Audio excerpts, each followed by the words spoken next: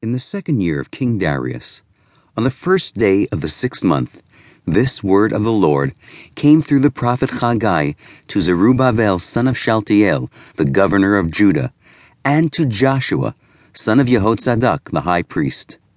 Thus said the Lord of hosts, "These people say, the time has not yet come for rebuilding the house of the Lord."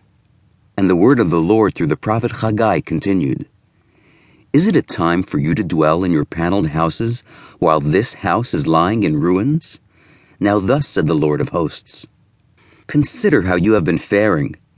You have sowed much and brought in little. You eat without being satisfied.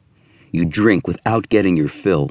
You clothe yourselves, but no one gets warm, and he who earns anything earns it for a leaky purse. Thus said the Lord of hosts, consider how you have fared. Go up to the hills and get timber, and rebuild the house. Then I will look on it with favor, and I will be glorified, said the Lord. You have been expecting much and getting little, and when you brought it home, I would blow on it.